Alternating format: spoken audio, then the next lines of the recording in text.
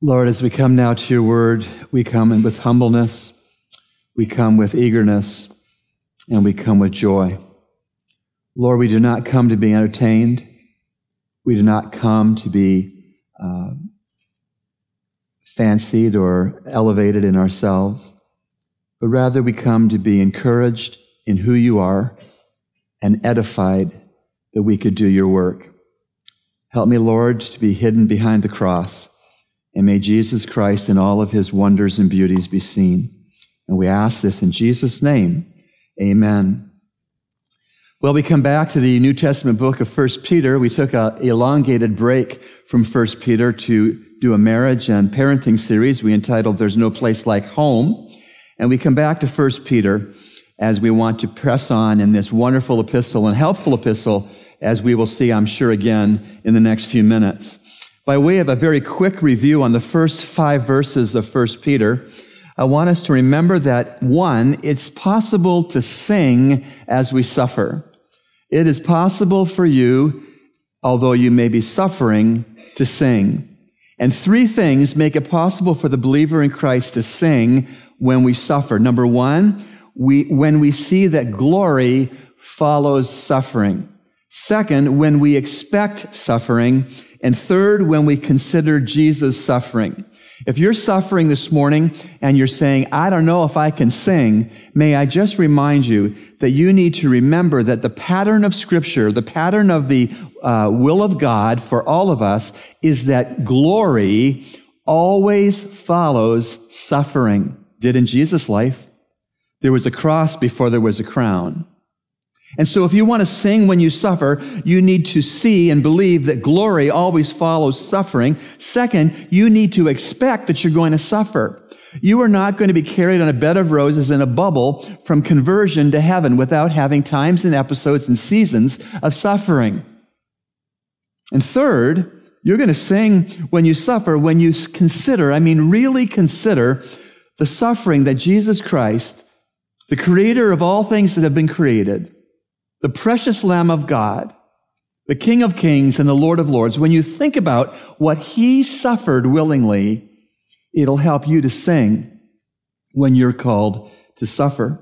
And so the first review point in the first 5 verses of the book is that it's possible to sing when we suffer. The second point of review is this, that we are aliens who have been sown, chosen, and saved with a purpose. Why? That we would be obedient to God. God has told us in his word that our true citizenship is not in the Bahamas or in Canada or in the U.S. or any other country. Our true citizenship is in heaven. We're citizens of heaven, which makes us aliens of earth. We're just passing through. We're sojourners. We're travelers. We're tourists. We are aliens, more specifically, who have been sown. God has sown you like grass seed or some other seed purposefully right where you are, right on the street and the corner you live at with the neighbors you have around you. God has sown you there. God has sown you where you work. God has sown you where you go to school. God has sown you to be in part of the assembly called Calvary Bible Church. You are aliens who have been sown, but that's not all. You are aliens, according to the text, who have been sown, but also have been chosen. You've been chosen in Christ before the foundation of the world. He selected you. He picked you. So he called you to himself, to the salvation that we can have in Jesus. And so he has told us we are aliens who have been sown, aliens who have been chosen, aliens who have been saved from sin and self and Satan. Why does all that happen? So that we'll be obedient to God. 100% of the time, 100% of the issues. When the Lord Jesus in his word, by his Spirit, says jump, each one of us should only have one question. How high? God has called us aliens, noted that we've been sown, chosen, and saved so that we will obey him. That's how we show our love for him, when we obey him.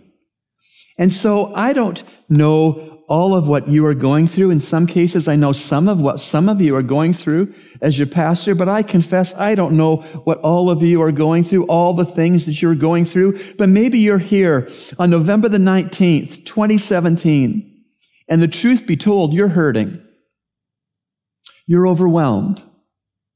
You're confused. You're needy. The truth be told, you may be here this morning because you're struggling because you're misunderstood by your children, by your grandchildren, by your siblings, by your mate, by your employer, by your neighbor. You may be misunderstood.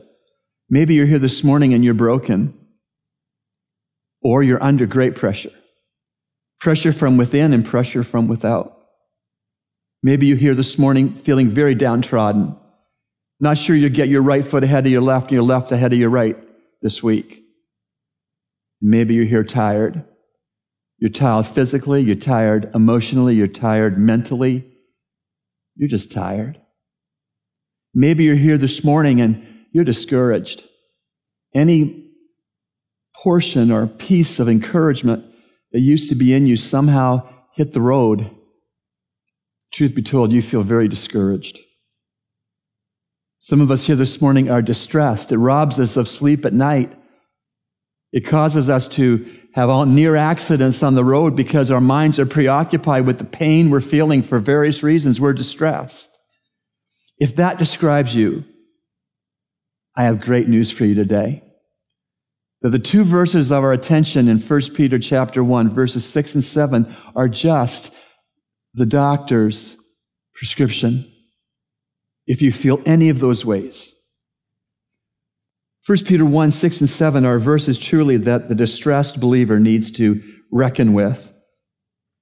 In 1 Peter 1, 6 and 7, we read, "In this you greatly rejoice, even though now for a little while, if necessary, you have been distressed by various trials, that the proof of your faith, being more precious than gold, which is perishable, even though tested by fire, may be found to result in praise and glory and honor at the revelation of Jesus Christ." What great verses.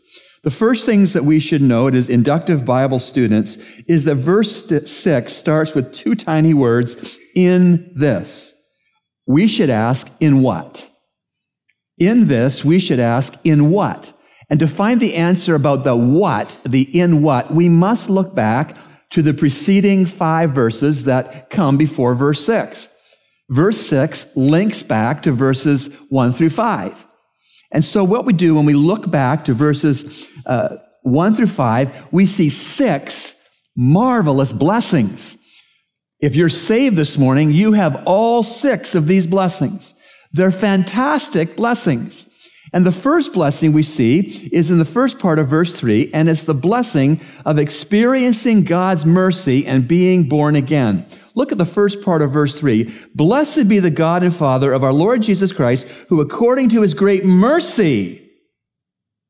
If you're saved this morning, if you're born again and converted, you are a recipient of God's mercy. God's mercy is withholding the bad that we deserve. If you're saved, you are the recipient of God's mercy. But that's not all. There's another blessing that we should reflect upon often, and it is that being born again is to know a living hope. Being born again is to know a living hope. I see that in the middle part of verse 3. "Blessed be the God and Father of our Lord Jesus Christ, who according to his great mercy has caused us to be born again," watch, "to a living hope through the resurrection of Jesus Christ from the dead." You, if you are saved, have the tremendous blessing of having a living hope based on a living Savior. A living hope based on Jesus Christ's bodily resurrection from the dead. But there's more. Another fantastic blessing that will transform your understanding of your trials and your distresses. And it's this: one day we will be granted an enduring and reserved inheritance in heaven. If you're saved, there's an inheritance waiting for you in heaven that is enduring and it is reserved. It has your name on it. See this with me in verse 4, please. To obtain an inheritance which is imperishable and undefiled and will not fade away, reserved in heaven for you. That's a blessing. No matter what your distress might be, consider the blessings of verses 1 through 5, and it will help you to sing even when you're suffering. There's more blessing, though. Currently, we are being protected within God's salvation by God's power. Verse 5, who are protected by the power of God through faith for a salvation ready to be revealed in the last time. Aren't you glad that your protected standing and place in the family of God has nothing to do with your power? I'm sure glad for that. I fail the Lord all the time. I mess up all the time. And if my security and standing in the family of God was based on my strength, I would be sunk. Hopeless. Thanks be to God that for the believer in Christ, currently being protected within God's salvation by God's power. It's not how much of a grip I have on Jesus, it's how much of a grip Jesus has on me. Now there's more.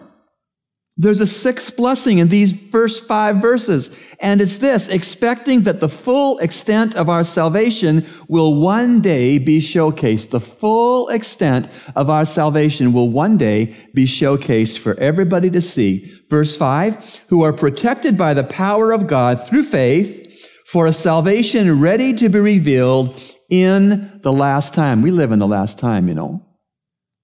There's no predictive prophecy that's yet to be fulfilled before the Lord Jesus Christ can come to the clouds of heaven, the great trumpet call of God, and the dead in Christ shall rise first, and then we who are alive and remain until the coming of the Lord shall be caught up together to meet the Lord in the air. Therefore, comfort one another with these words. There's no predictive prophecy yet to be fulfilled for that event before that event happens.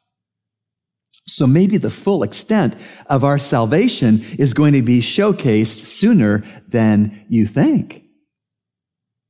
Now let's go back to verse 6. That was all by way of review. Now let's look at our verse for today.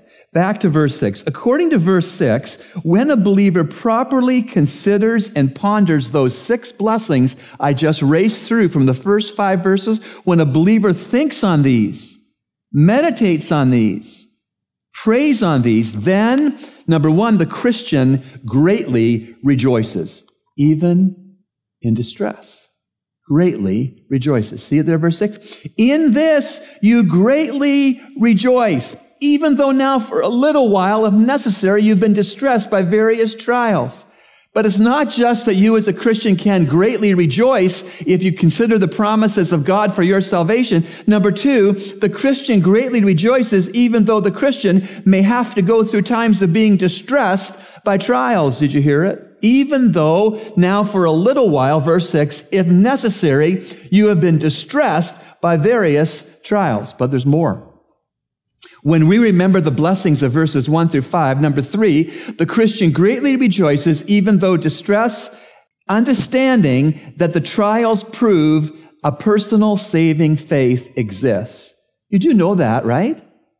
It's not your easy times that prove you're really trusting Jesus alone for salvation. It's your hard times. It's not when everything is rosy that it proves you have saving faith in Jesus. It's when the storm clouds roll in and the hurricane of our experience starts to come upon us. That's what proves that our faith is genuine and saving and resting fully on the completed work of Christ. But there's more. According to the first part of verse 7, number 3, the Christian greatly rejoices even though through distress, understanding that trials prove that personal faith exists. Let's go to the second part of verse 7. It's going to teach us as this sentence accumulates and grows. The Christian greatly rejoices even through distress, understanding that trials prove that personal faith exists and that trials reveal the imperishability and the value of personal faith in Christ. I see that in the whole of verse 7, that the proof of your faith being more precious than gold, which is perishable, even though tested by fire, may be found to result in praise and glory and honor at the revelation of Jesus Christ. And so if we will think about the 6 blessings in 1 Peter 1, verses 1 through 5, if we will really think and wrestle with and accept and claim those blessings, then the finished sentence here is this: the Christian greatly rejoices, even through distress, understanding that trials prove that personal faith exists, and that trials reveal the imperishability and the high value of personal faith, and that ultimately personal faith, which stands the tests of trials, will bring the Lord Jesus Christ praise, glory, and honor. Do you want to bring the Lord Jesus Christ praise, glory, and honor? Then understand that through your distress, your trials prove your faith in Him, and your trials are necessary to reveal the imperishability and the high value of your faith in Him. That helps.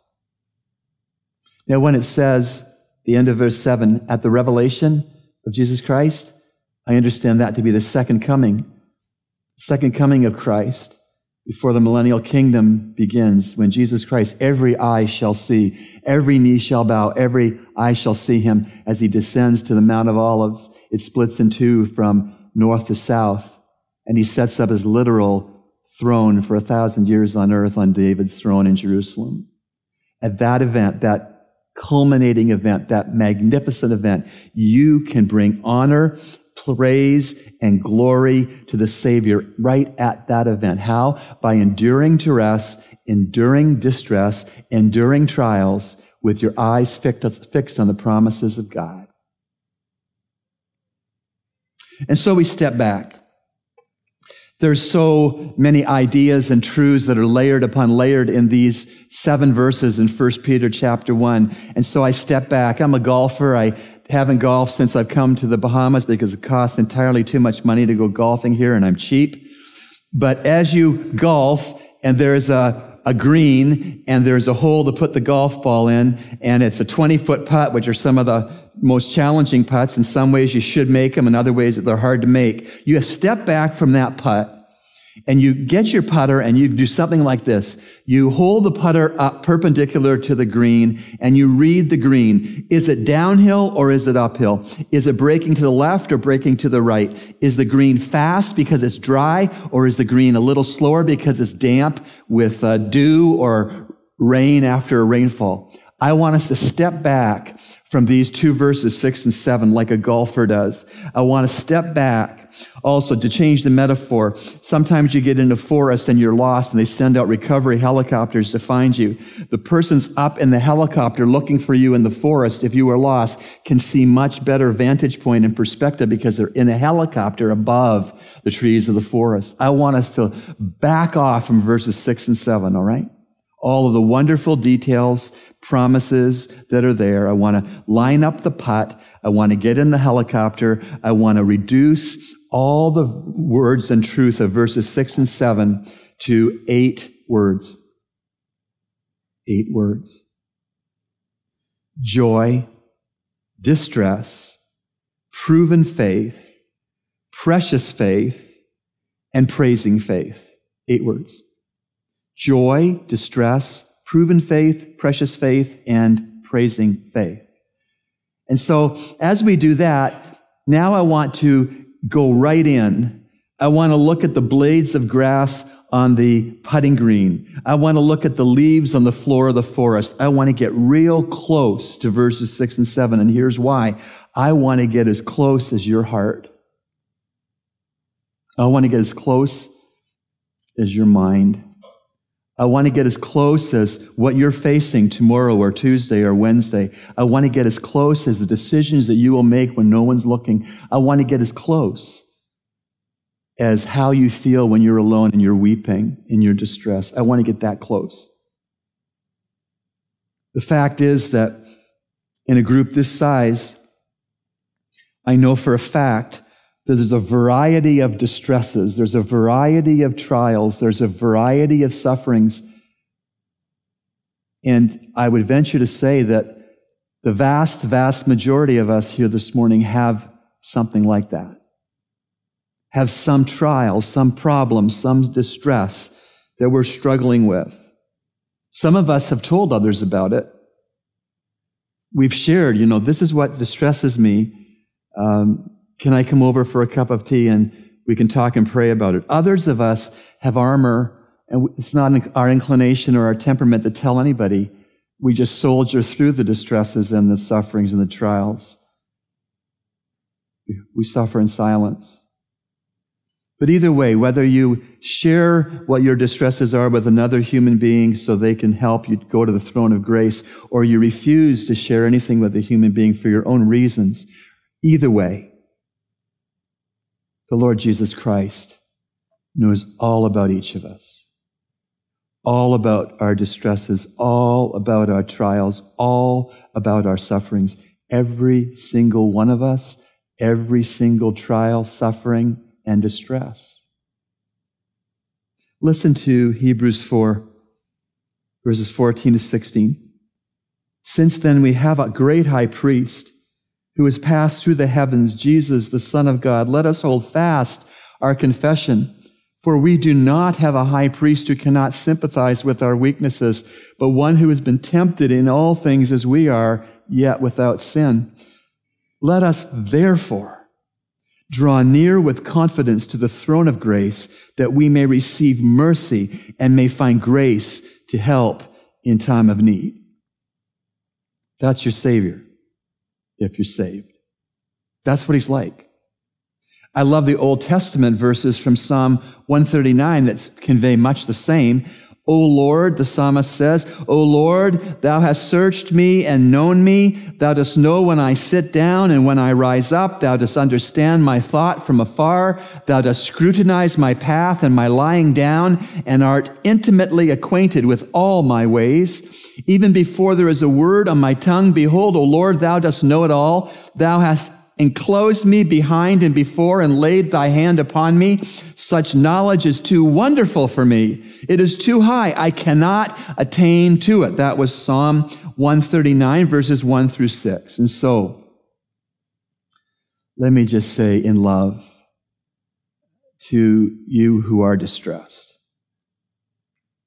dear brother or sister who is distressed, these verses assure you that your Savior is both sympathetic and aware of all of your trials and distresses.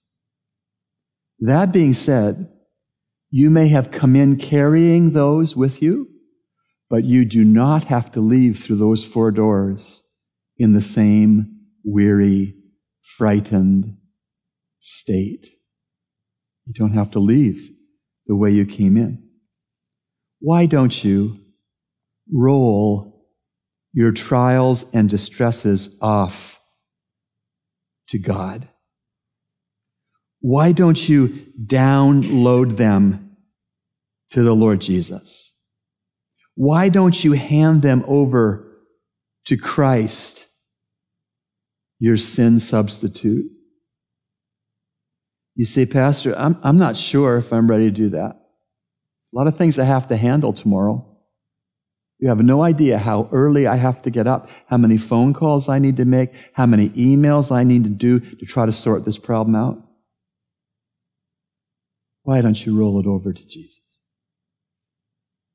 Why don't you download it to Christ?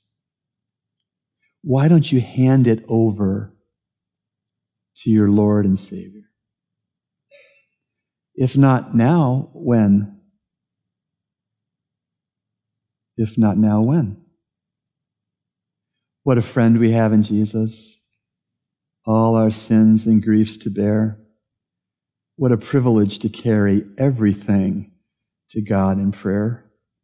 Oh, what peace we often forfeit. Oh, what needless pain we bear.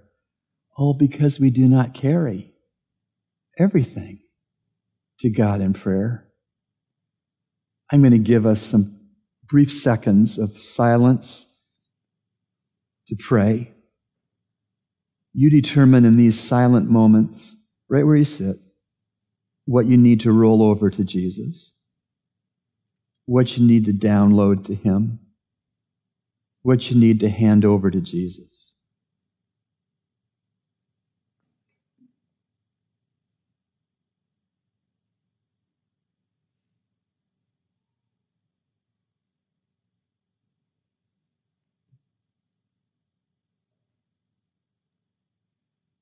He heard every prayer.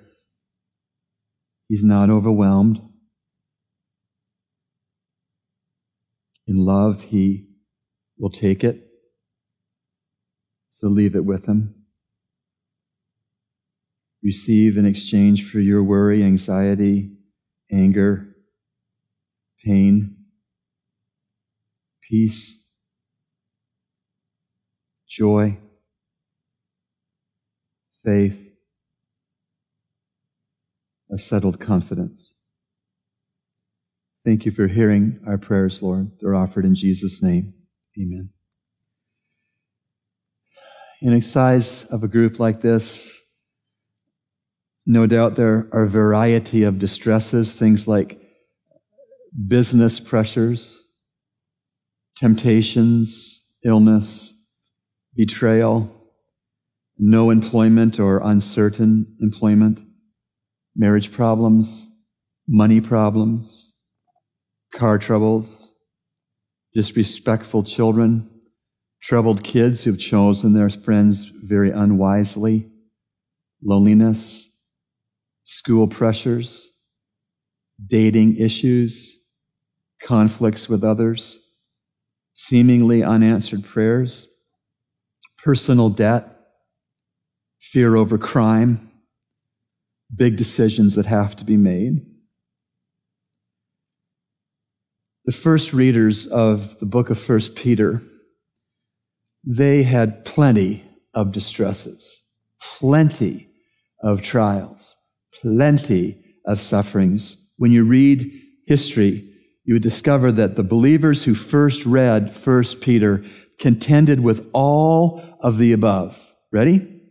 Persecution, being denied jobs and housing, in some cases being hunted down to be killed, the threat of false teachers, social marginalization, considered outcasts by family who were not Jesus believers, few or no personal rights under the Roman government, poverty, and lack.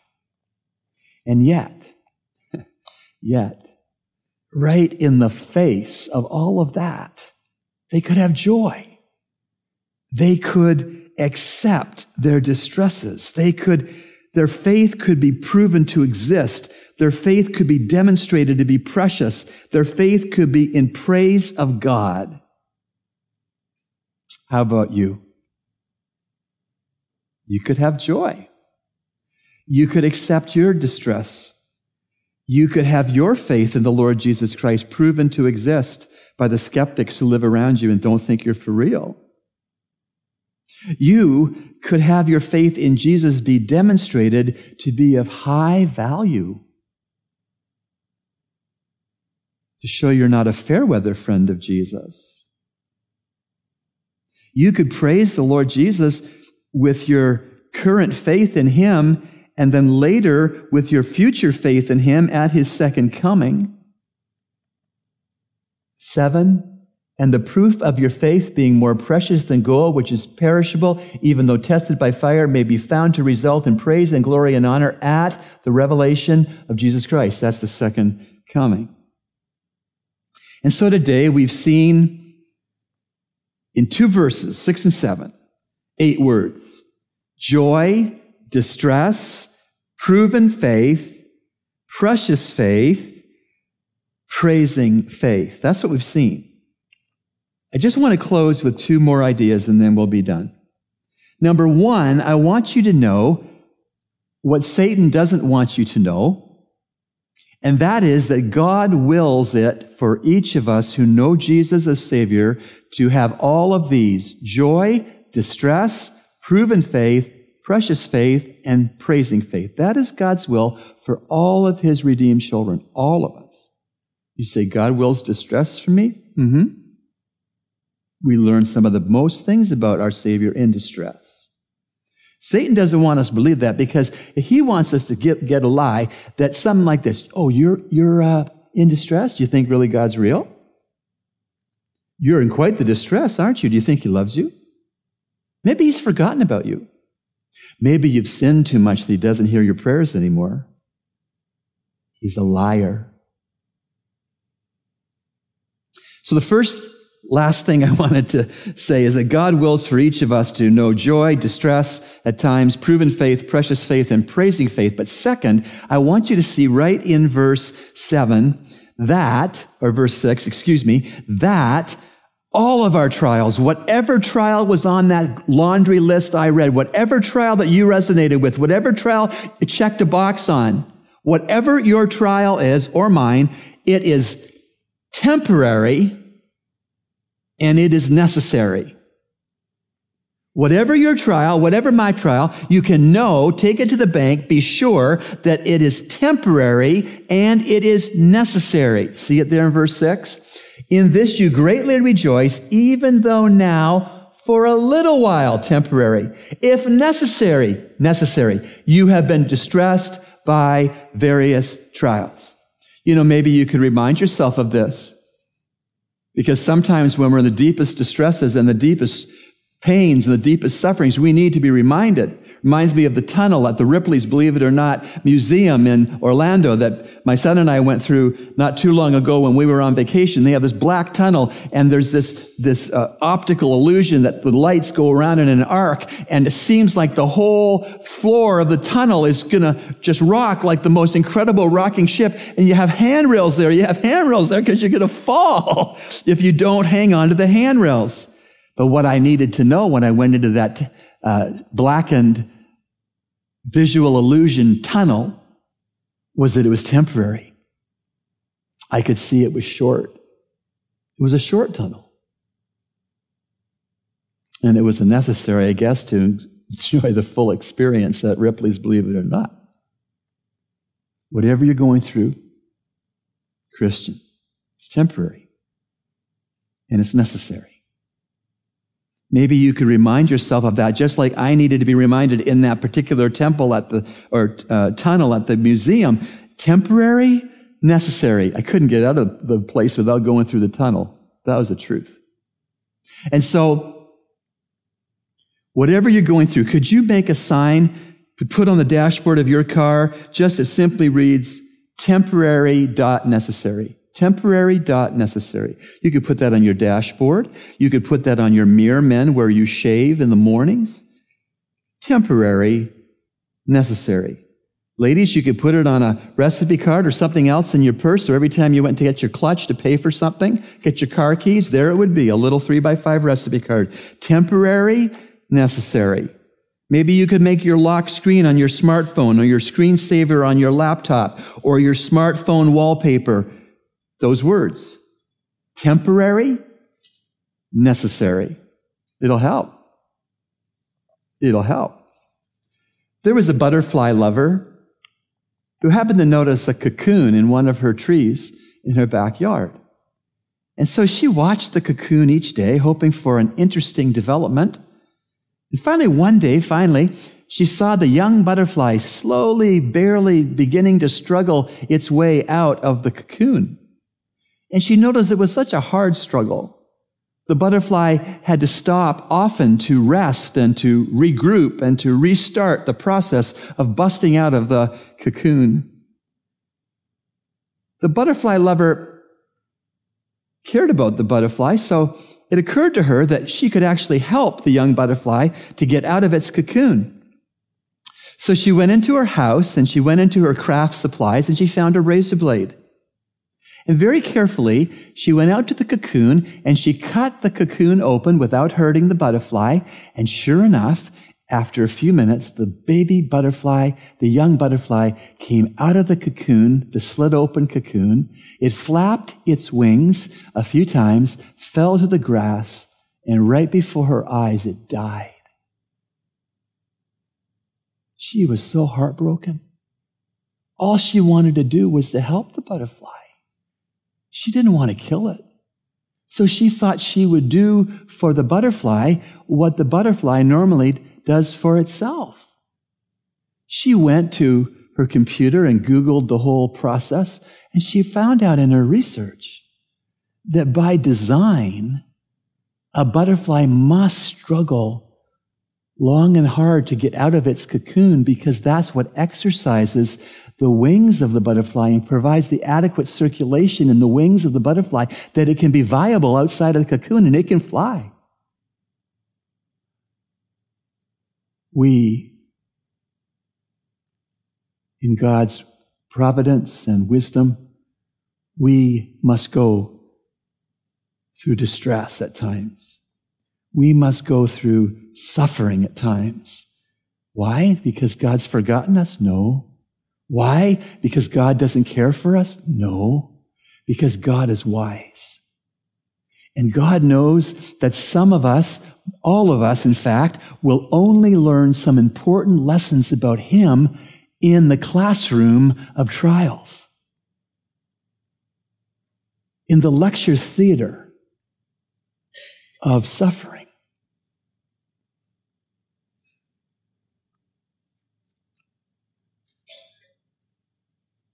Joy, distress, proven faith, precious faith, and praising faith. There is not an hour that He is not near us. No, not one. No, not one. No night so dark, but His love can cheer us. No, not one. No, not one. Let's pray. Lord, thank You for Your tender love and Your unsurpassed wisdom, that You would be so kind as to let us know the inside story about why we suffer, the often missed reason why we have distress. Lord, we would desire to be proven in our faith and trust and love for You, to the end that we would come through these things not somehow but triumphantly, and that we would also bring honor, praise, and glory to Your name when You come back to set up Your kingdom. We pray these things in Jesus' victorious name, and all of God's tourists said, Amen.